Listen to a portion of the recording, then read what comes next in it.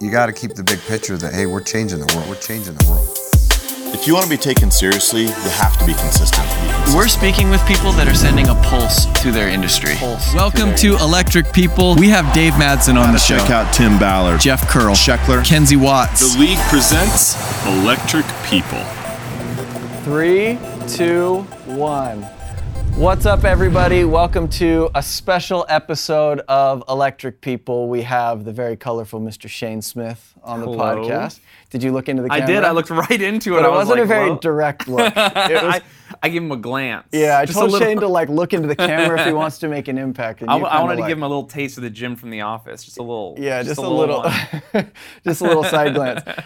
So Shane and I met. We go way back. We met about 15 minutes ago. Yep. And kind of crazy circumstances that you find yourself in. But I am excited to sit down with you. Yeah. Because as we were talking about, the show is called Electric People, and our audience is primarily entrepreneurial salespeople. People that kind of take their own destiny into their own hands and go out and try to make something, which I don't know how often people assimilate what you do to door-to-door sales, but it's sort of close. Yeah. I mean, I think people would be surprised. You can get there, right? Like, Well, yeah, and there's a lot of selling yourself, especially in the beginning. Mm-hmm. You know, a lot of selling yourself. Like the very first show I ever did, like when you first start doing shows, you have to like convince people they want you. maybe I should tell people that you're a stand-up comedian. Yeah. We'll start there. Do you think that would be better? Yeah, right? that'd be better. I'll tell them. So we'll So tell let's them. let them know what I do. What do you think they thought I did at first? They're like, so he does crime? Yeah, I think he forced his way onto the set because he wants to be on the show. So the first, I'll tell you kind of how I became familiar with your work and then why we're sitting in the studio. Please. So as a salesperson, I'm actually pretty sensitive to content. Like I always want to sit down and kind of wind down at night and watch something with my wife. Yeah. But because I'm in a constant people-facing job, I actually can't take stuff that's super heavy all the time. And so I was flipping through the VidAngel app, and I saw a Dry Bar comedy special, and a more clean-cut version of you was on there, right? And it said Shane Smith, and I don't remember that's the Prison for Wizards. Yeah, that one. was my first special. Yeah, and so I clicked on it, and I was like, I'll see what this guy's all about. You know, you had the look. You attract people with the look because it's definitely different. We spent a lot of time in your comedy talking about the look, but we'll just address it. And I was watching it, and I was like, I was actually really impressed at, I'll call it the mastery. You did your comedy is really good. Like it's funny, but it moves well. There's good salesmanship. There's good storytelling, and I can see why you've started to take off. And then we were doing a leadership event down here. We get our leaders together all the time, and we've had certain comedians before, but it's hard to find someone. And we said, hey, like it was just top of mind to me. I was like, we should get Shane Smith. I thought you were living in Utah at the time. It'd be a quick hop over. Yeah. But we're able to get in contact, and it's been pretty simple. Now, we since had to cancel it due to COVID, but you're still in San Diego, so figured I am, so I'm here. let's still hang out and do the show. But so I want to kind of get into how you got started in your craft, but I also want to get into your story because your life story is interesting to me. Yeah. Where do you want me to? You want me to start from the beginning, and we'll just take that and go with whatever you need to go with. So I'm gonna shorten a lot of it because we have no choice. But so when I had a very bad childhood growing up, and I grew up in a very, very small town. And then when you say very bad childhood, this is part of the story that confuses me because frankly, the first time I saw your comedy special, and I saw your look, and I'm just gonna hit you with it. We don't know each other at all. Please. But I'm looking, and you talk in your comedy special about a pretty alternative, like a pretty heavy lifestyle. But I kind of thought it was a joke, like after watching your thing. But then I followed up and listened to podcasts, and I think I've come to the conclusion that that's how your life actually was, and it's not a show. Yes. So what happens with that is this is a weird phenomenon I've run into personally, and I have another friend, Joey Diaz, who's another comic, and he also had a similar life, and he's run into the same thing. So what's happening there, so many people have not taken it seriously or not really understood the gravity of it that it's like a phenomenon. I don't know, because I'm so open about it. And you're then, like, I don't know if it's real. Yeah, so I think that because I'm so open and cavalier about it, that maybe that's awkward or people kind of are just like, what? That's too crazy. But there's just something about, I think, the way we perceive criminals and crime in like the outliers of society that makes it hard for us to realize we see them as caricatures, and then when you see someone and they're a whole person and like they're fine, and then you're like, oh well, you didn't do crime. I would liken it to, have you ever met like a Navy SEAL? Yeah. A very high performance military person? Yeah, we've had some on this show. Yeah, and before you know that they're a Navy SEAL or whatever, aren't they usually just like goofy fun like dads or like sports guys? Sure. Or just like they probably remind you of other salesmen because they're just like type A personality dudes who are just like, they're almost always sweethearts. But if you knew the reality of the experiences they've had and the things they've gone through, when you like watch a war movie or whatever, you have a totally different Rambo-like view of them. But the reality is that they're like a whole person. Well, it's the same thing for like crime.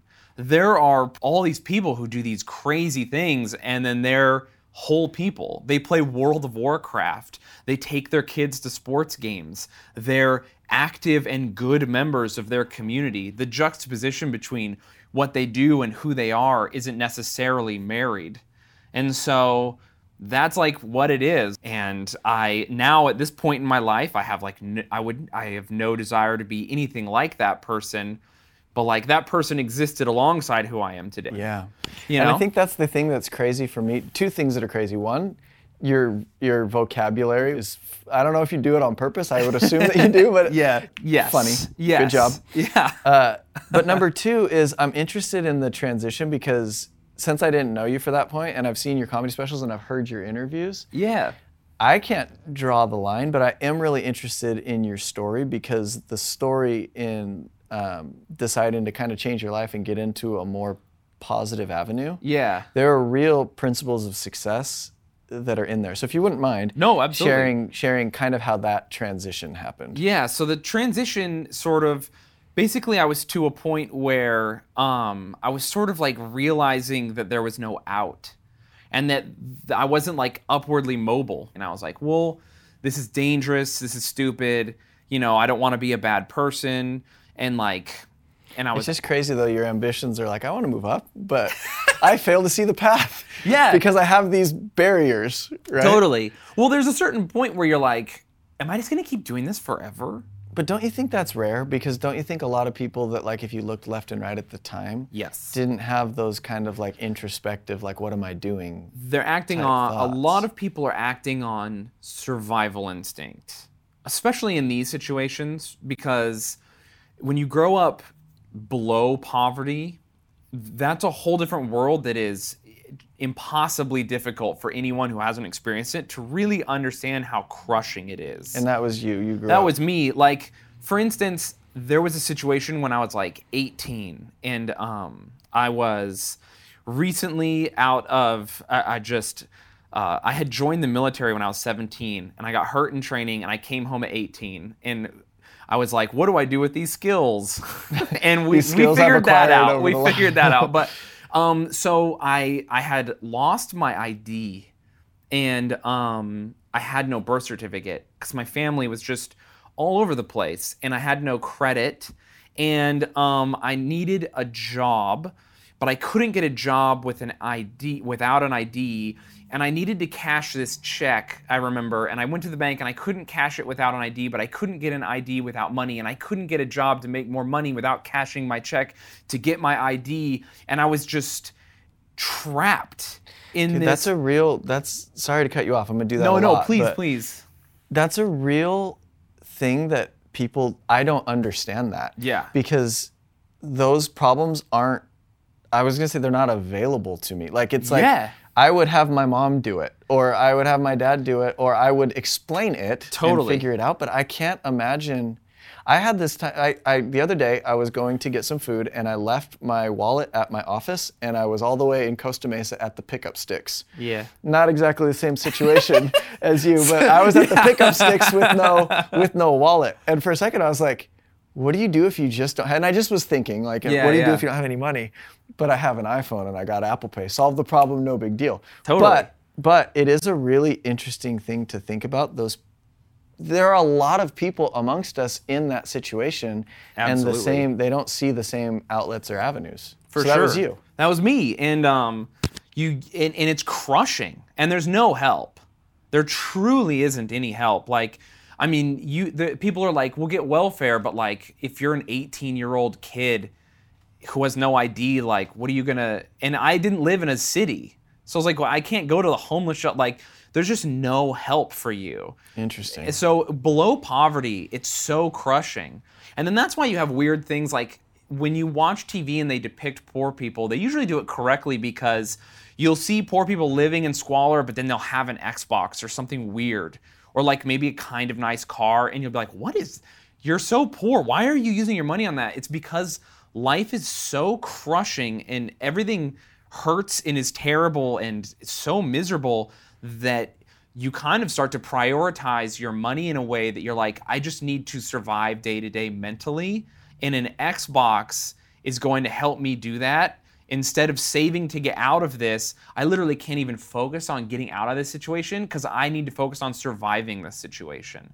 No one's ever explained that to me like that before. Yeah, so when you're like, if you're on food stamps, why do you pay for Netflix? It's like, oh, because I'm dying. I'm literally inside, like your light's going out. Yeah, like I have nothing. I come home, and if I don't have something to come home to, if I don't have joy, then like why even save? You know? And so people are just being crushed, and that's how you end up in crime, right? It's a really complex problem. It's a very complex problem, which is why it has to be solved from the bottom up and not the top down. But interesting. It's so anyway, you get into that situation. Hey, we went pretty deep pretty fast. Yeah. So how I ended up wanting to get out is that I earned my way up to the highest point I could get. Well, wealth gave me perspective. Now I have enough money that I don't worry about eating. And I'm like, oh, I begin to see myself in the people I'm hurting, right? Like when I rob someone, or say, if I rob let's say I go to a pawn shop that sells jewelry and I rob that guy, and I'm like, I'm wondering if he's insured. That would never occur to me before. But now that I have money and I have things I need to insure, or I'm at a point where I think about that, now I think about him in that context. It's not me versus him anymore.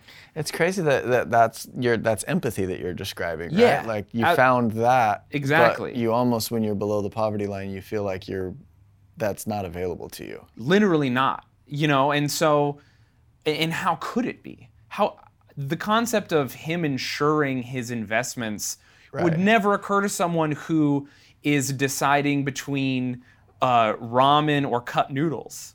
You know? Yeah.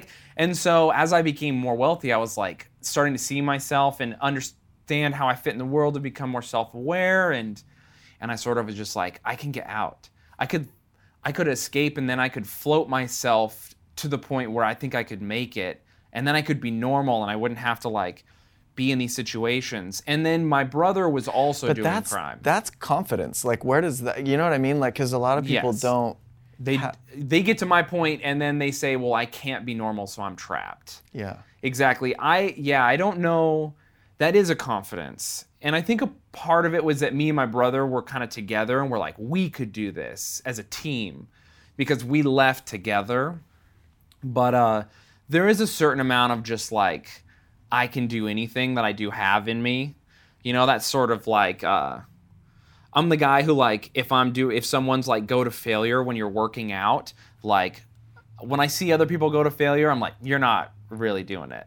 Yeah. I'm doing it. You're not. Have you heard Will Smith's thing on that, the die on the treadmill thing? No. You would love it. Yeah. He says the only difference, I've talked about it on the show before, but he says the only difference between me and anybody else is I'm not afraid to die on the treadmill. And I don't know why this scenario, but he says you may have it on me in looks and smarts and whatever, but if we get on the treadmill together, two things are happening. You're getting off first, or I'm gonna die. It's that simple. So it's like that. I absolutely thing, right? relate to that. Yeah, that's definitely it. And that was kind of our thing. We were just like, let's just bet on ourselves. Let's do it. I mean, and honestly, you guys are like the most cerebral, confident criminals leaving poverty ever. Well, I'm also very lucky that I think I have a certain amount of intelligence that a lot of people because they're being taken advantage of. Because people up top are outsourcing work to people on the bottom that is wildly dangerous, and they're devaluing those people's at the bottom's labor. It's kind of like almost being a salesman, and then the people up top are, instead of telling you how much the sale was, and then being like, this is your percentage, I want you to understand what's going on and how much we value you as a member of our team. They're being like, you steal this is your flat rate, don't ask questions. Yeah. And so like not a positive work environment. Yeah, no, not a positive work environment. Undervalued. I'm feeling undervalued at the company, And so so I was just like, yeah, I want out of here, man. And people feel trapped in those situations, but I'm just very lucky as a kid that I read a lot and whatever, and I had enough self-awareness to kind of be like, I should leave. I was into lots of other things, I have a lot of broad interests, and a lot of people, they derive a lot of, what do I want to say here? Meaning from the work. Are you and your brother still close? Very. Very close. Is he older or younger? He's younger. Oh, he's younger but bigger, right? He's younger but bigger, yeah. He's my younger, bigger brother. Yeah. So how did you, because from what it sounds like to me is it's like, this is a really negative, dark, difficult place to be. Yes. And I'm seeing you now as like a happy, like, person you're successful. You're doing what you want to do. You're earning well, hopefully. Yeah. You're being recognized for your craft. But it sounds to me like you kind of like cold turkey created a better life for yourself. Exactly. Yeah, we made the decision. We carried the decision out. The decision carried a lot of consequences, even outside of the obvious, like, will we be able to be normal? And then we also dealt with a lot of the mental, like, of not to liken myself to a soldier, because that's not at all what I want to do, but it's almost one of the only parallels you can draw, because if you live a life with violence and like adrenaline and danger, and then you immediately move on to something else, that's going to take a toll. So we dealt with the gambit of issues, but we were so confident, like, no, we can do this, and we did. And so I just kind of like moved on.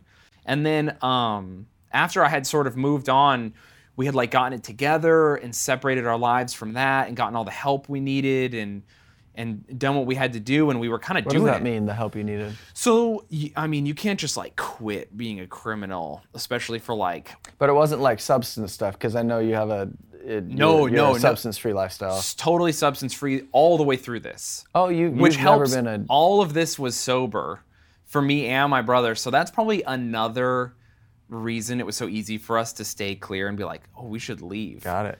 So, that was good. But yeah, so we got, help, like the government has like programs where they'll kind of like help protect you, help move on with your life. So you did it right. So we did it right. Yeah. Yeah, we did if you're going to do something, stack the odds in your favor. If you can get help where you can, And so we did everything we could to stack the odds in our favor and left. That's impressive, man, because, you think of like kind of an anti-establishment life. And realizing that it's the wrong way to do it, but still consequence. But it's impressive to me that you would all of a sudden not just make the decision, but go about it the right way. You were like, hey, we should probably talk to people, let them know what the situation is, and commit to it. Definitely. And we just had to, you just kind of have to, sometimes you just have to suck it up and do it, It's not going to be fun or good or easy, and you're not going to like it, but like end results are what you need, And so we knew what the end result we wanted was, and so we just did everything in between to get that result. And so I got the result, and then at that point I was kind of like, oh, I turned it around, I did the thing, I have a regular life, and I was working for the government, actually, working for the state with disabled kids. What? Hold on. What's the time frame? What's the time span? So, basically an entire life of crime up to 23, 24 years old. Yeah, so when you got out, got help, to working for the government, that window? Literally months. Wow. Yeah, literally months. And they helped me. But you kind of found a path. Like, I think it's like if everybody that is in a situation that you were in, like below the poverty line, you don't see a way out. you kind of found a path out, and it was, hey, there are resources, there are things that you probably didn't know about, right? You kind of found a way out. So are you into a life where you're like, hey, I actually like can afford to keep myself alive and eat, and what seemed impossible actually isn't? Exactly. Yeah, and I was also, another thing to say is, we went from, to make this transition, we had to purposefully go from lots to less. You know, I knew I was going to go from, you know, a lot of money under my bed to $11 an hour. Mm-hmm. But, you know, it's not about money, it's about goals and what I want for myself and the lifestyle I want to live. So I've always had that in my mind, that it's never about money, it's always about like the lifestyle I want and like how I want to be and how I want to relate to those around me. And so as soon as I was like, oh, what I want for myself is different, the money kind of wasn't an issue. So I had to go and do normal stuff. But then I was doing that, and then again, I was like, there's no upwards mobility here. And I hate school. I know that about myself. Did you finish school? Did you finish high school? No. Not even close. Dude. Not even close. Ooh, I genuinely went to like maybe 3 or 4 total years of school ever in my life. So I don't want to back up, but I was just so fascinated with this. What's the deal with your parents? Like, how did you never go to school? Like, my mom and my dad divorced when they were young, and my mom married several other guys, and so I had stepbrothers, and just like a whole big white trash family. And you know, my mom was she had her own struggles, and she was dealing with substance abuse and things, and doing her best and trying to get her life together, and you just get lost in the shuffle. You know, it's just like how you know, they just aren't paying attention to you. And then my stepdads, of course, I just didn't exist to them. You know, unless at like what age are you saying? Like I'm saying from like age 4 to, you know, grown up. Wow. So like just no rules at all. No oversight. You know. Do you talk to your mom very often now? Are you guys close? We're very close now. You're close now. Yeah. But I mean, that took some time, and she's doing great now. You know, and she had her own personal struggles she had to overcome. It's just separate from me and my brother. It's funny because she actually, did the Herculean task of getting her life together as we did ours, and we all just kind of like met up at the same time, like, oh, we're all doing good. And really? So now we're all like a group. But so that's really interesting. You need to do like after like you get, you know, you're doing hopefully good with your comedy specials, but you need like a true life stories. They like I hear it. I need like the pictures. I need like I need to like the story's good for me, but I need the details of how things work. So that's actually statistically impossible almost. Yes. That you guys meet up and everybody's doing fine. Usually the story is a lot more grim than that. You know? Yeah, absolutely. And she and her story is crazy. Like she went to school, got herself together, got a good job, you know, got a better job because she went to school. Like she did the other side of the American dream, which is like work hard, go to school, figure out what you want to do and do it. Whereas I did the like other side of the American dream, which is like hustle real hard, you're talented, show people like, and so, but yeah, I was like 26 and I didn't know what I wanted to do, and there was no upward mobility. I had no school. I didn't want to go to trade school. I wasn't against it, but I was just kind of like, I would rather do something else, and I was kind of figuring it out. And I was just like, there's nowhere for me to go. I have no skills. Like I'm a highly skilled person, but all of those skills do not translate to real life, you know? And so I had. Did you have that insight about yourself where you're like, I know I'm good at stuff, but I'm not seeing. Because that's the thing that kind of keeps coming up for me as I'm like deconstructing you mentally here. Like the air of confidence you carried is insane, because most people like they get beat down by it. But the fact that you can be like, no, what's happening isn't who I am. Yeah. I have skills. I need to find a way that they're valued. That's really unique. Like the way you think is rare. You know. Yeah. I guess so. I would have. Yeah. Yeah, I guess I don't meet. I kind of do meet a lot of people who are like more type A personalities. I mean, right now we're here together. You obviously like so, but I think that people like that draw each other, you know, to each other. Yeah, it's fascinating because literally like And the world we live in is crazy because people aren't hard to find. It's like, Yeah. you live in New York, I live in Southern California. You almost can't get further away in the United States. Yeah. I watched your show and it's like, oh, cool, I should meet this guy. He should do a thing for us. And now, Yeah. that was like over the span of a couple weeks. Totally. Yeah, Your it's hair's wild. longer now. I didn't know that was a thing. Yeah, I'm growing And it out. the knife is new. The knife is new. Yeah. Yeah. But yeah, so it's just it's wild how that works. So 26, confident but skillful, just not valued. Yeah. So are we always funny? Were you like a funny crime guy? Yeah, so that's kind of where I was like, a lot of crime is talking, just like any other business, you know. There's a lot of jobs where you can just like talk your way through it. It's much easier to deal with people if they like you. Do you know what I mean? In any situation. I was always a funny guy, and I've always been interested in comedy. Oddly enough, when I was very young, I remember telling my dad that he asked me, I didn't spend a lot of time with him when I was a kid, and one of the few times I spent time with him, we were on like a road trip, and he was like, tell me what you're like at school, because he didn't know me, he's trying to get to know me as a kid, and I was like, I'm funny. Like, if you follow the laps, you'll find me. It's a very cringy line, but I'm in like 4th grade, so let it slide. Oh, that's actually pretty good, dude. And he was like, I don't think that's who you are. You're like, and he tried to give me a pep talk or whatever. Basically, I think he was worried I thought I was a class clown. But like... You're like, listen, Pops, I'm not really at school, so... Yeah. But I remember it being kind of discouraging.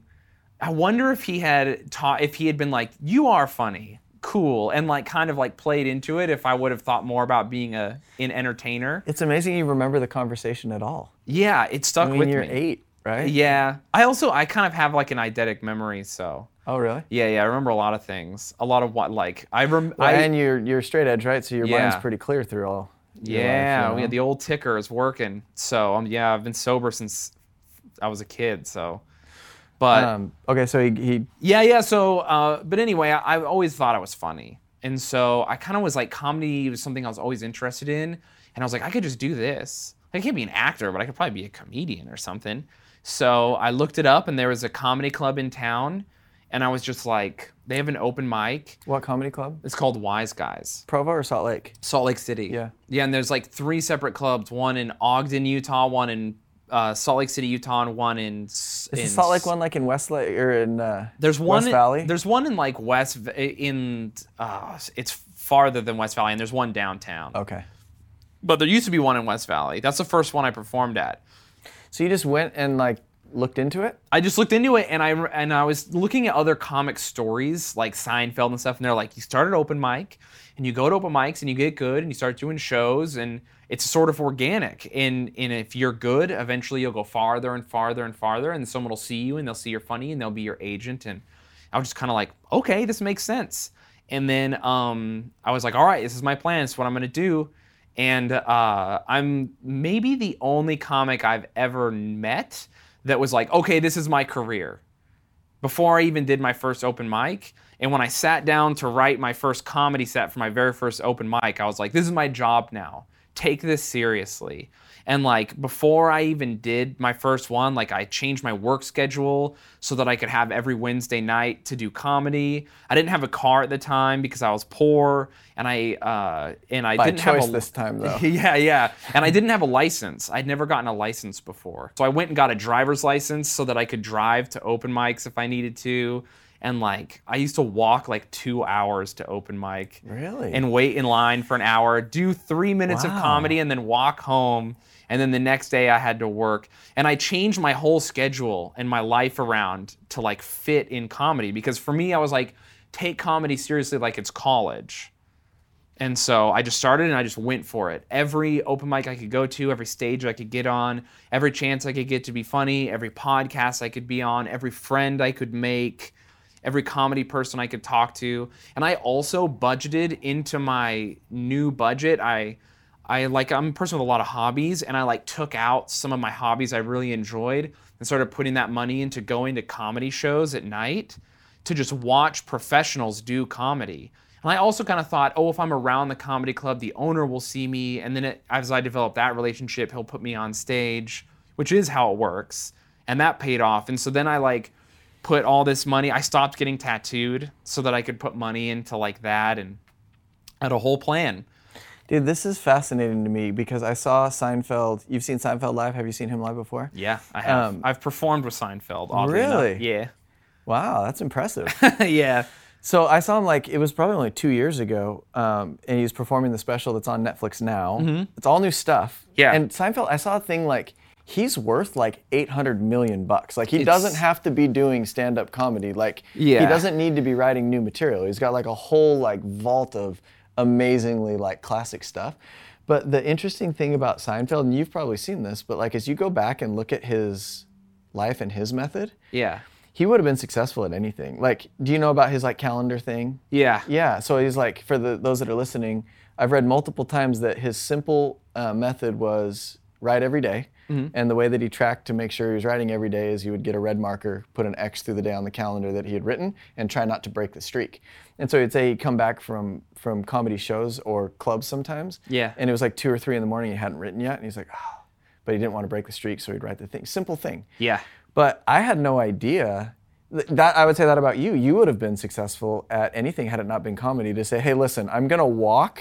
Yeah. I'm going to sacrifice my hobbies and my, art that you love and all that stuff. And I am going to treat this like a job and commit from the very beginning. Yeah. Because before I met you, I'm wow, it's kind of wild. This thing just worked out, but that's not how it went down. No. No, it was very deliberate. And because you kind of seem like this nonchalant, oh yeah, I was doing this and then this happened. But really, it's nice to see that the same principles that would make you successful at anything, you employed you created your own path. Yeah, absolutely. Yeah, you just gotta. I mean, there are people who see what I did and then they recreate it. But even if you do all the things you're supposed to, it might not work. I do see lots of people who do 9 open mics a week and hustle and write every day, and they don't get anywhere. So why not? What's the difference there? What's going on? The difference there is the intent, right? Because you could go. You know what's something interesting? I started doing CrossFit, which is something I love. And a lot of people who do CrossFit will start. I'd seen people come into the gym at the same time, and you're doing the exact same workouts, exact same movements, and they're like friends or whatever. And one would get significantly stronger than the other in the same amount of time. And I know that they're eating similarly. I know that they're doing all the same work. I'm watching them do the work, and neither is sandbagging.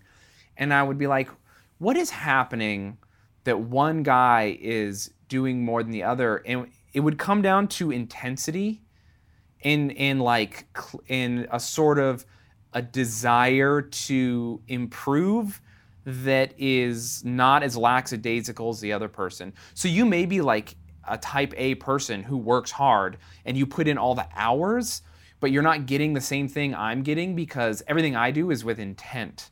So someone who goes to 9 open mics a week might be going to those open mics and they're like, yes, I'm getting the stage time, but they're just going through the motions on stage.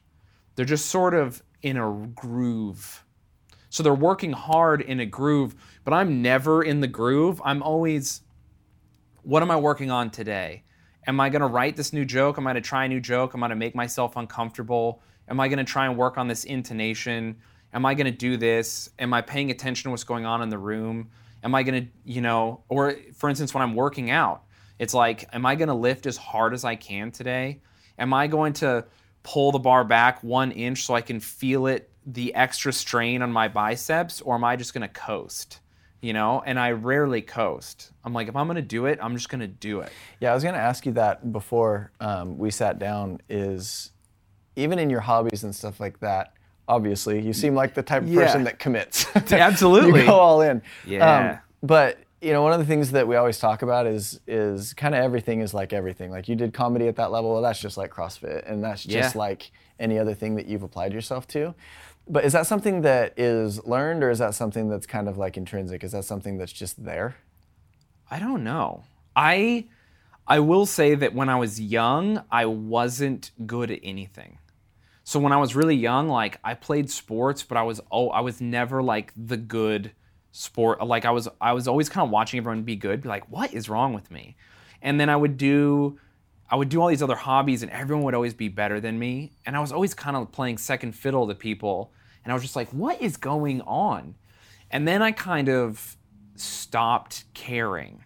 And I got this weird sort of like, as I became more interested in things like alternative culture and punk rock and stuff, I sort of began to like, who cares if they're bad? I don't care what they're doing. I throw the ball like this. I'm not worried. Yeah, he's stronger than me. I'm not going to think about that. And I kind of got this like, not almost sort of antisocial, and maybe it's kind of negative to take as far as I did, but like, screw them. Like, yeah, they're better than me, but like, I don't care. They're dumb. But that's youth, right? Like, that's a lot of times, for sure. Because I was the same thing. I was very into punk rock as a kid. I still love it. But it's like, it's one of those things where you're so influenced by what you're perceiving as the message. Yeah. But it's funny because now a lot of those guys, like, you know, I look at like a Toby Morse or something like that, right, from H2O. Same, but his message is one of positivity, and it's like, man, I was reading that wrong as a kid. Totally. But you're full of angst and stuff anyway. But I think you're just searching as a kid until you can understand it. But the value, I think, is being willing to change your mind and evolve it. Totally. Because you don't speak or have the perceived attitude as like a hardcore punk rock person now, but it's because you're an evolving human. Absolutely. Right? Yeah. And so at the time I was kind of like, screw them, and I was half right? Because you should see what they're doing and take note of it and give them credit where credit's due. And maybe even have a little tiny bit of like, screw them, because I'm me and I'm going to do what I'm going to do. But it's not about negativity. It's about focusing on you and doing what you do the best that you can. So like, for instance, when I was trying to figure out what to do with my life, everyone was like, go to school. But I knew I don't like school. I'm not good at school. And instead of forcing the round peg into the square or hole, I was like, I'm going to do it this way. And so that punk rock attitude ended up serving me in a certain way. But punk rock and entrepreneurialism are close, honestly. Like, if you think about it, like, those guys started bands before they could play their instruments. There's a certain level of confidence and willingness to be embarrassed and put yourself out there that a lot of times that the people that follow a more conservative route, they just never see it. Totally. Because they're not willing to do it. And, you know, a lot of stuff what you're talking about kind of speaks to my heart, because the guys here do a direct sales job. Right, like so gnarly. They knock doors, but they deal with more rejection in a week than most people. Not just deal with, but put them in a position to deal with. Most people would never position themselves to receive the kind of feedback that you openly seek. Oh, was that funny? Was it good? I put my heart into it. It sucked. Okay, what can I do? Most people never like do that, and so I love like with stand-up comedy too. Tell me if this hits, but if your band plays bad.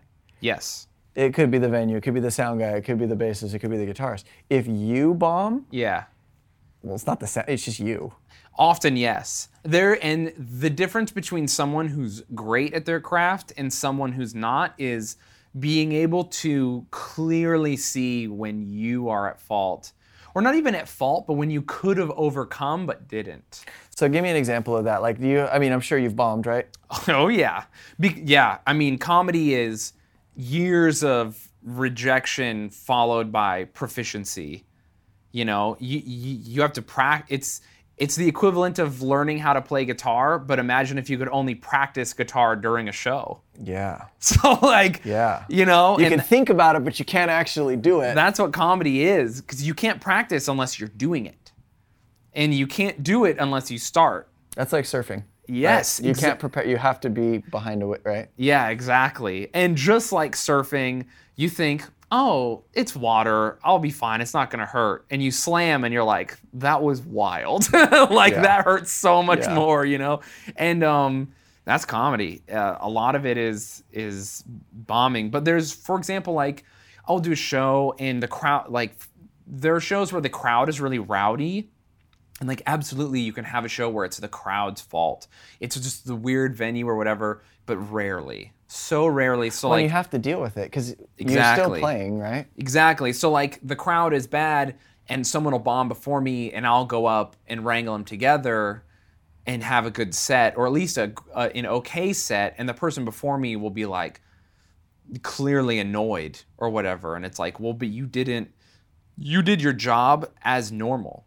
I did my job taking into consideration the factors, you know? And Dude, that's incredible.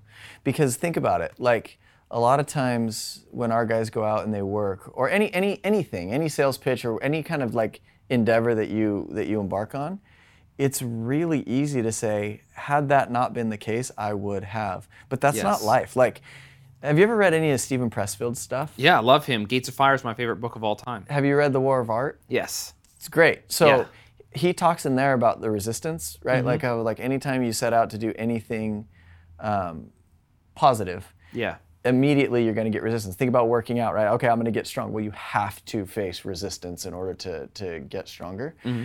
But it's weird because sometimes people are like, oh, there was resistance, so I wasn't successful, instead of like planning for resistance. Like, do you go as far as in your, I don't know anything about your craft, so do you go as far as like planning, what if the crowd is weird? Do I have a certain like set of like tools that I can use if the crowd is weird? Or do you just have a bad experience, learn, next time I'm gonna try this, try it, log it, that worked, I'm gonna keep doing that? Or is it not like that? It's usually not as conscious. Mm-hmm. It's kind of, it's hard to explain. It's almost like learning, because the relationship between you and the audience is almost like a romantic relationship. Go on. So like, as if you have a partner, as you learn to deal with them, like when they're sad or angry, you kind of learn like what to say, how to approach them, how not to anger them more, but that's not a conscious thing, right? Like when your partner is clearly having negative body language, and you almost instinctually remember when you went, "What's wrong with you?" And then that was the wrong thing to say. You just poked the dam. Exactly. And now you kind of know to say, to like lead with kindness in the situation, or whatever. That's comedy. So as like an audience is rowdy, I might not consciously be like, all right, we're gonna say thing A and then thing B will probably happen and now thing C. Mm-hmm. It's sort of like I can read the room and be like, all right, these are just like middle-aged drunk people who are having a good time. If I lash out at them, it's gonna annoy them because they're just here to have fun. So like, and I just automatically know without consciously thinking like, to just say that they're being bad. To be like, do you guys want to watch a show? Or like, what's going on here? Y'all are wild. You're an empathetic dude. Yeah, and then you acknowledge them, and now they're kind of like, we are being wild, aren't we? And like, I can kind of like wrangle them back together. But don't you think then, like I'm seeing as like your skill set is empathy a little bit. Empathy is what got you to change your life. Empathy is what, it's like you first try to understand these people, and like pride or ego would say, these guys are being rowdy. Yeah. I'm gonna handle it. You're more like, I think that successful people are genuinely empathetic to some degree, right? Like not enabling, but you have to be able to put yourself in their shoes and then become the person that they need in that moment. Same with the relationship thing. Self-awareness is just so key, to just be able to see how you are fitting into the situation in such a way that you understand all parties and yourself. How long did it take from struggling to being like, wow, I'm kind of in the flow, like this thing is starting to work? Do you mean in life or just in comedy? Comedy, like your career. Like you set out with intention to do your career. How long were you walking 3 hours before someone was like, oh, hey, yeah, why don't you Almost come to immediately. Really? Yeah. I'm very lucky in that I like figured out my style early. Mm-hmm. And well, you're also 26, 27 when you started? 27, yeah. So that's probably somewhat. I started when I was like 28, yeah. I was reading, have you read Tom Morello's, or listened to Tom Morello's new book? No. He did a new audio book, but it's like a live, my friend Vern that works with me sent it to me. But he did this like, it's an audio book, but it was like a live like show he did at a theater. So he like plays a guitar throughout it and stuff. But he started Rage Against the Machine when he was 26. Yeah. And he had gone to Stanford and learned how to play the guitar then. So it was kind of like, similar thing. It's like, I almost wonder if in some ways it's a weird advantage because you know yourself so well to start at 26, 27 with intention when you really don't have anything to lose. Totally. And that's kind of what it was for me, was like, what am I gonna, this is it. Sink or swim. I'm on the treadmill, succeed or die. Yeah. And that was my attitude, honestly. And I just went for it. I think one of the funniest things that you talk about is the idea of playing corporate gigs. Like, which you came here to do a corporate gig. Yes. But it's funny that, well, just maybe talk about just that dichotomy, because it's actually funny that nobody would give you a job until now you are paid to come for an hour and yeah, it's a job. Yeah, it's wild. I mean, corporate gigs are kind of like some comics hate them, and often they're really bad. The weird thing about corporate gigs is that I would say 3 out of 5 are terrible, because usually what happens is someone is in charge of entertainment or whatever, and the way the company works is that that person's very compartmentalized, and they just like me. And so they hire me. But the rest of the people. Yes, they have no idea. So the company. Dude, that's me in this situation, dude. It's I'm so like, fun. hey, I got this guy. Everyone's gonna love him. So sometimes that can work really well, but a lot of the times you're hired for like environments that are totally weird. Dude, that's funny. So the last corporate I did was really good because I was hired by this like construction company, and like everyone was like our age and like wanted to have a good time, and people were like really lax, and you know what it is? It usually is when the company's developed a very good I don't know like what you guys would call it, but like a corporate like relationship, like a culture, yeah, the company's culture. So good company culture breeds a place where doing comedy is normal, because these are all people being themselves, enjoying themselves in a safe place. Exactly, because they are themselves at work, and they don't have to they're not performing. I can't perform if you're performing. Mm-hmm. So bad company culture, which is most companies, is that's such an interesting so view. Brutal to perform for, because you can literally feel people looking around to see if it's okay if they laugh. Do you know what I mean? Like how they react is being perceived, and what it comes down to is people feel like they're being watched. And when people feel like they're being watched, they do not behave as normal. And you cannot enjoy something like comedy that's so almost carnal if you are not behaving as normal. Because comedy is very like, it hits you and you laugh, and it's very free and sort of cathartic and almost therapeutic, and it's just like animalistic. And if you're busy what's Kyle doing? Where's my boss? Is my wife not embarrassing me? Okay, if you're doing that, doesn't work. And I've seen incredible comedians bomb. A corporate gig I went to, and I won't say who I went with, he's very famous, and I opened for him, and I did barely okay, and I watched him bomb. I mean, man. Is it like palpable? Is it like hit you in the chest how awkward it is when someone's up there it's just so brutal. Because people don't help you, right? Like, I explain it. A good way to explain it would be like, imagine you're married? Yeah. Awesome. Yeah, dude, I'm getting it done. I love it. I have 5 kids, dude. Whoa! Yeah, dude.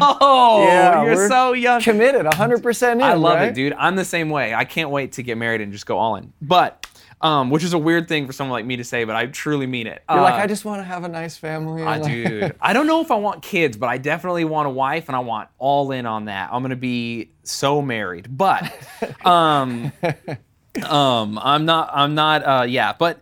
So imagine your wife, who you love probably as much as anyone you've ever met, and she steps up in front of everyone you know, and she's gonna tell a joke, and you're like, and she tells the joke, and it falls flat in front of all these people you respect. Like, that is more devastating than you telling it, right? Oh yeah. So dude. that is what it feels like as a comic to bomb, because it's your job. You've gotten this response before. You know that it's good. You're saying it, and it's not. It's like, it's so brutally devastating to bomb, especially as a pro. And it does happen. I've watched Dave Chappelle bomb. But like, that was him for like an hour. So brutal. And it was almost can't save him, but you can't look away. Right? So there's a certain point where, as a comic, you bomb one joke, and that happens all the time. And you just kind of go, and you're so trained that you just, and you suck it up like you got punched, and you just keep going, and you get the next laugh, and you go, okay, and you shake it off. You shake it off. It's like taking a bad hit in football. You just shake it off. All right, the next play is here. He's not going to get me. I'm all right. But when you start to bomb that hard for that long, you sort of just realize, like, oh, I'm in it, and it's so brutal that it becomes funny. And so now as a comic, you don't surrender to the bomb, but you surrender to the feeling, and you're sort of just like, all right, I'm in it. Like, let's bomb for 40 more minutes. how many comedians or people that want to go on the same path don't survive that? Because the way that you're thinking is unique. Like some people, I'll give you an example. I always tell the guys to don't beware, but be aware of the fact that if you get a negative reaction from somebody on a door or in a sales environment, there's actual negative energy hitting you. It's not just this made up thing. You get stuff from people, right? And so if you get I always say you get one a month. Just somebody that it was just the wrong time. It could be you, me. Yeah. They just got terrible news and you showed up being like, hi. And when they fire at you, you're affected 100%. And that feeling of going to the next door and being like, this is what I do. I've done it 1,000 times. I usually have success. That happens sometimes. Get in, have success, and move forward. But some people, they can't get out of the tailspin. They can't get out of the flat spin. So two questions. Do you do anything for your brain to help you mentally process that?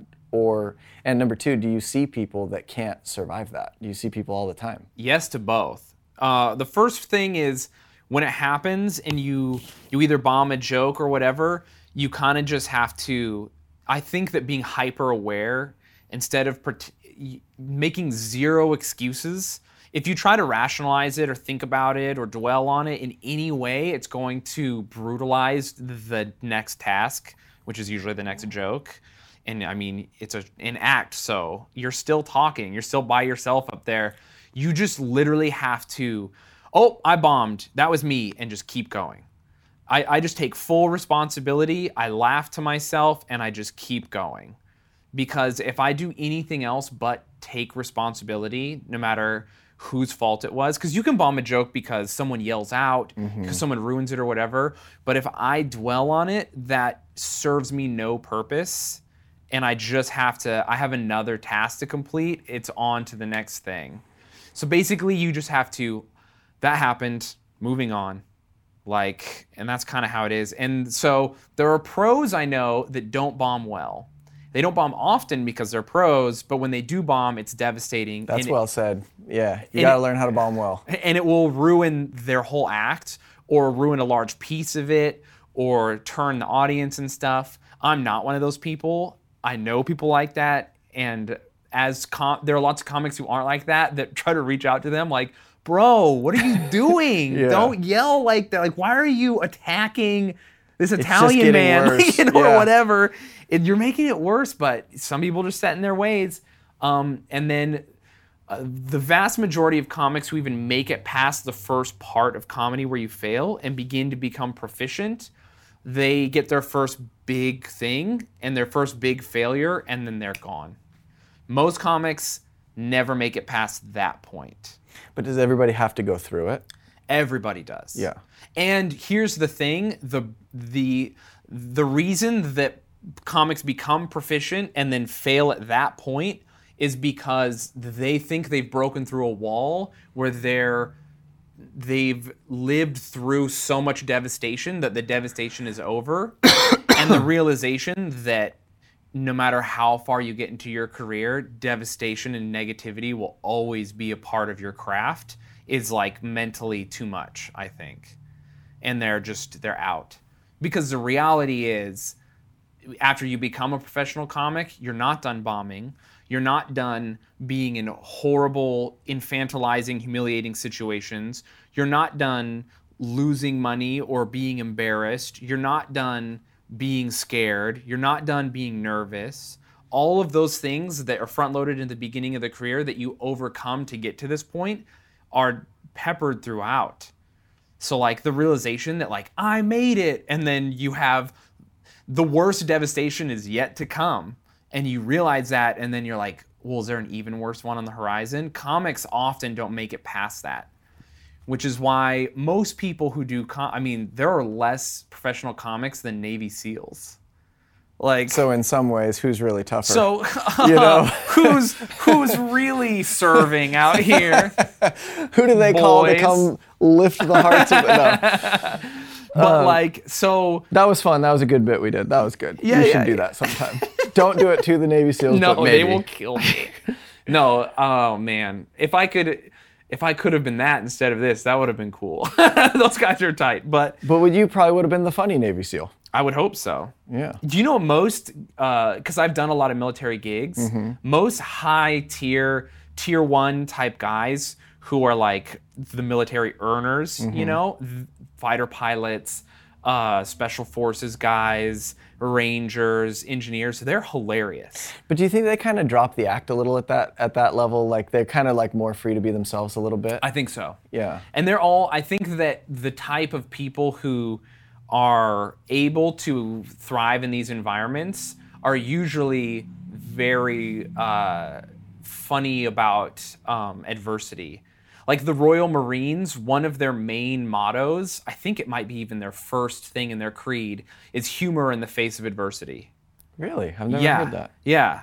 And I love that. That like really sticks with me. That sounds like something you should have tattooed somewhere. I know, right? Or be the name of a special. That's great. I also like the SAS Who Dares Wins, but yeah, humor in the face of adversity. There's like an old Viking saying that's the same exact thing. They used to talk about like humor in the face of war. The Romans used to talk about it. The Spartans talked about it. Like military cultures over time, like humor in the face of adversity is a big theme. And so I like that. Well, sometimes there's no other way to properly deal with like what you were saying before, like the reality is so heavy. Yes. And you have to cope and process somehow.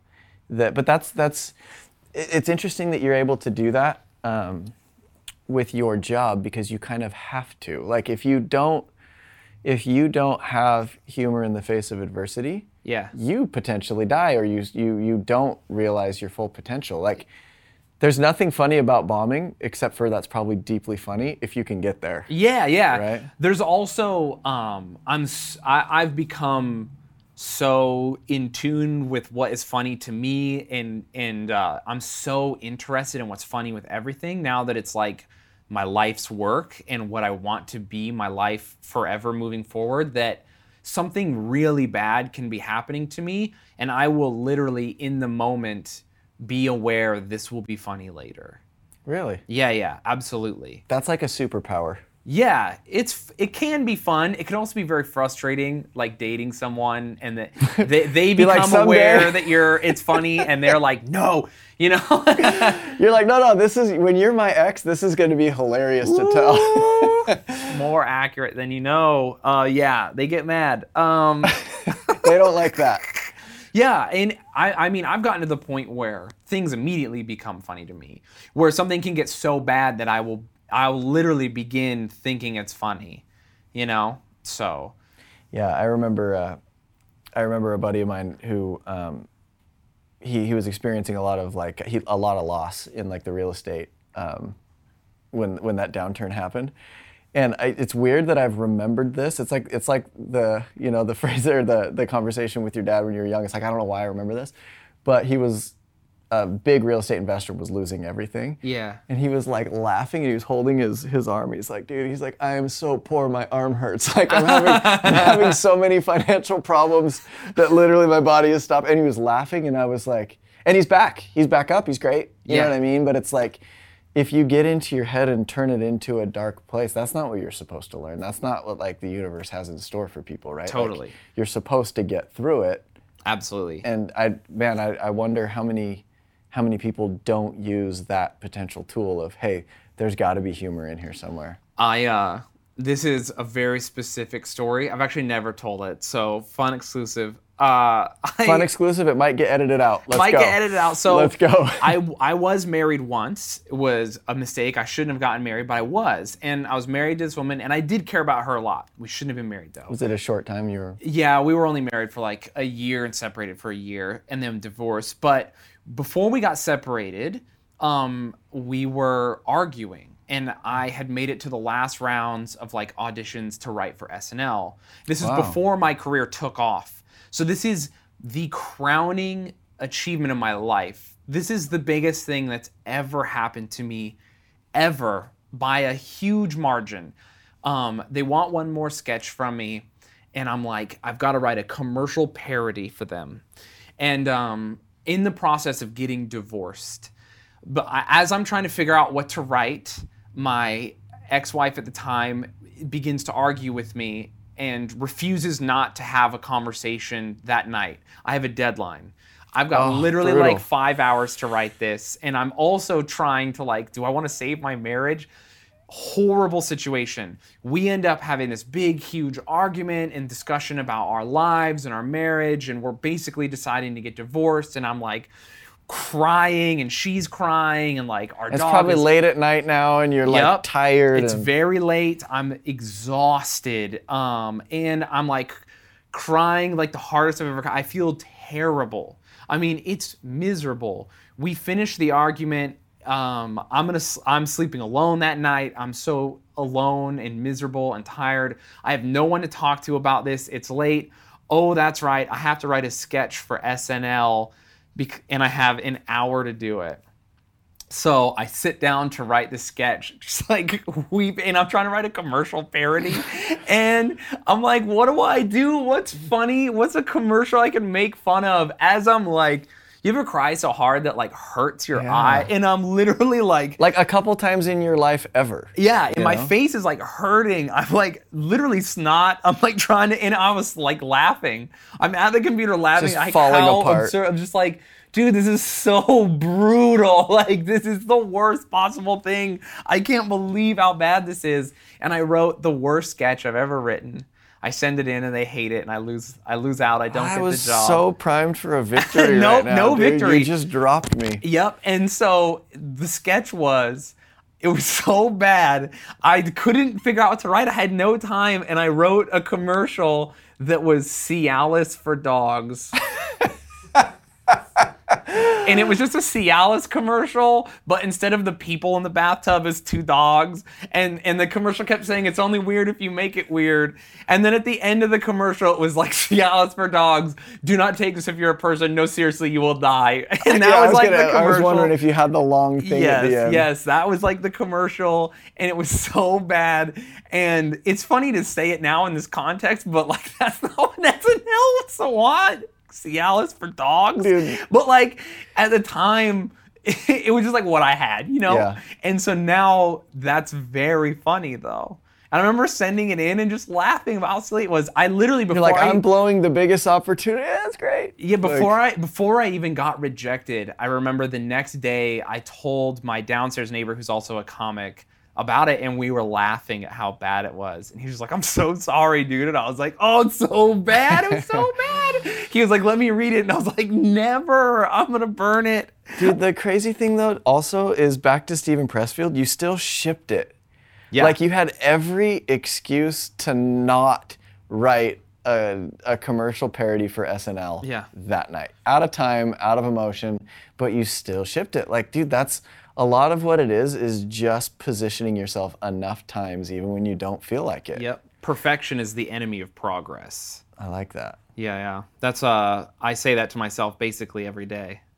Because I am a person who wants everything to be perfect. And it affected my life for a long time. I think when I was young and telling you I did sports, that was the problem. So I always wanted to be perfect instead of doing things the way I could. I wouldn't practice because it wasn't perfect. You know, I wasn't in the perfect situation where instead of being like, well, I don't have weights. I don't have the right weight scheme, so I shouldn't lift today. It's like, no, just do push-ups then. So, and even today, I mean, every time I send a tweet, every time I make a video, every time I write a bit, it's not perfect. And I get it as close as I can, and then I go, no excuses, and I push the button even though I'm like, ugh. Everything I send, I'm really? Kind of forcing myself to do. And I often, very rarely do I feel like something's perfect. And if I do, I honestly try to stop and analyze it until I realize it's not. Because if you think it's perfect, you're not making it better. Very rarely is anything perfect. Sure. So yeah, send it. Has there ever been a time where, and this is before we wrap up here, but you have a really positive outlook, and it's probably easy to talk about it now because you're having success. You have 2 comedy specials out. You have people reaching out to you.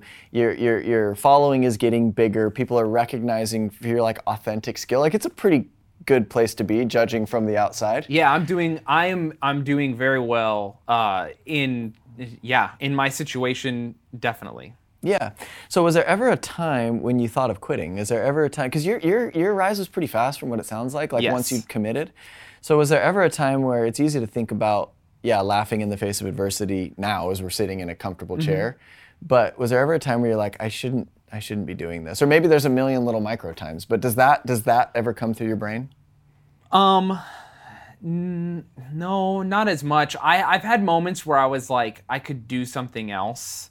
I had a moment where I had made the most money I've ever made in comedy, which is actually not a lot, or made the most money in comedy I'd ever made legally. And I was like, oh, wow, I grew up in a very small town where like property's nothing. And Holden? I was like, Did you grow up in Holden? Near Holden, in Flowell. I've never heard of Flowell. So I grew up in a tiny, it's so small, dude, no laws. And so I was like, I could just buy 5 acres for like, I'm not kidding, like $25,000. And I could like retire. And I could like make money doing, do a little bit of money doing kind of what I do now and touring here and there. And like, I could save up enough that I could live like a nice life by myself. I've thought about that instead of like trying to like push myself further into my career. Yeah. But I mean, I think everyone kind of thinks about that. I think they do. So I definitely not a lot of doubts. I've doubted like, I've not wanted to quit, but I've felt hopeless. There was a time when I did get divorced, before I had my first special, where I sold everything I owned. I was living in my brother's spare bedroom. I had sold all my hobby stuff, everything I cared about. I had no money, and I lived, for 2017, I lived off of $10,000 for a whole year. Wow. So it was brutal. I lost it. I was like really big from like weightlifting, which was a huge goal of mine. I'd always wanted to be like a bigger guy. I lost all that weight. I lost my marriage. My wife at the time, my ex-wife, worked at the comedy club, and I was a door guy there to supplement my income. And I lost that job because they were like, we can't have you here with her. Making it weird. Yeah. And then I had to perform in front of her, which is absolutely, I mean, we're talking literally crying in backstage and then being like, get it together, and then walking out and doing comedy. Like, so the... But you showed up. That's the thing, is how, like, I can't tell you how many people wouldn't have, you know? It's really, so, and I got to perform less because of that situation, and that year was, I was just like, no one's gonna see me. I live in Utah. I've got to move, but I have no money to move. And I'm trying to figure out what I'm supposed to do. And I have this hour of comedy. And during that horrible time was when my manager was like, hey, there's this company called Dry Bar, and they're doing comedy specials that are clean. And like, I know you write an incredible amount. And I don't do only clean comedy, but I do both. And so he was like, if you write a clean 45 minutes, they'll buy it from you. And at the time, it was like almost no money, but they're like, but you can make residuals if it does well. And I was just like, I just need this money to pay my rent. And so I dedicated 6 months to writing that Prison for Wizards album.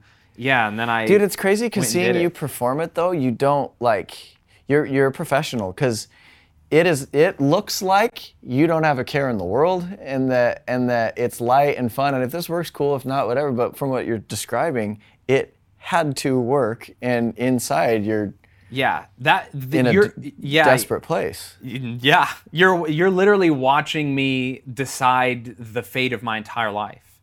When you're seeing me on stage during that album, if I mess up, if it's not funny, if people don't like it, I kind of don't get to be a comedian anymore. I have to get like a regular job. Point. And so even though it looks like I'm like having fun, I am having fun because that's the job and I need to get into job mode. But like that night, I performed 2 sets and they mashed, they cut the best of those 2 sets into that special. If I mess that up, if people don't respond to that later, like I have to go get a job making $11 an hour and like figure out a whole new life for myself. And it's some of your, like, I don't know your stuff inside and out, but it's some of your best stuff. It's that stuff is great. Like, yeah.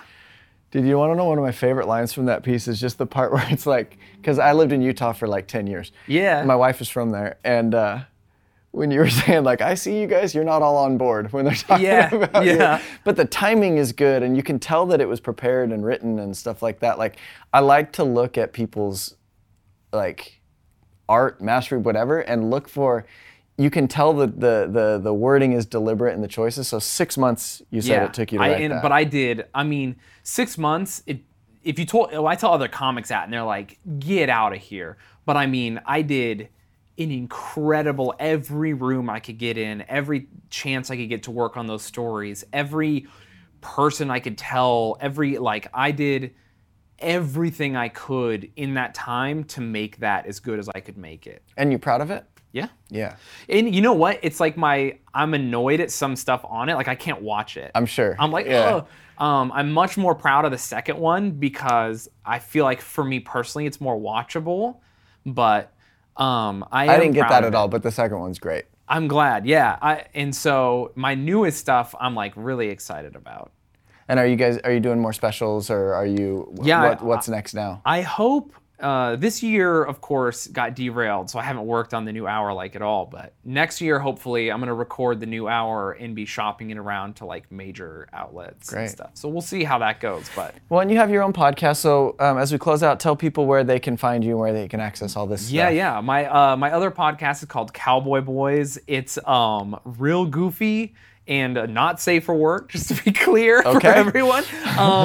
It's just me and my friend who I told you about that lived downstairs from me that we were laughing about. That's the one. Him and I live in New York City now, and we're big boys, and we do comedy in New York and rub elbows with the likes of Jerry Seinfeld, and what a wild world we live in. That is the craziest world. I'm on social media as Shaydozer, SHAYDOZER, because I can't own Shane Smith, because a billionaire who owns Vice Magazine is Shane Smith. With a Y, though? No, but he owns a bunch of the websites. He can't own all of Shane. He does, though. No, that's not right. I know! You can't have all of Shane. He doesn't have ShaneSmithComedy.com. And he doesn't have Shaydozer. He doesn't have Shaydozer. So, you can find me online. And, my specials are out there on Spotify and everything else. Check them out.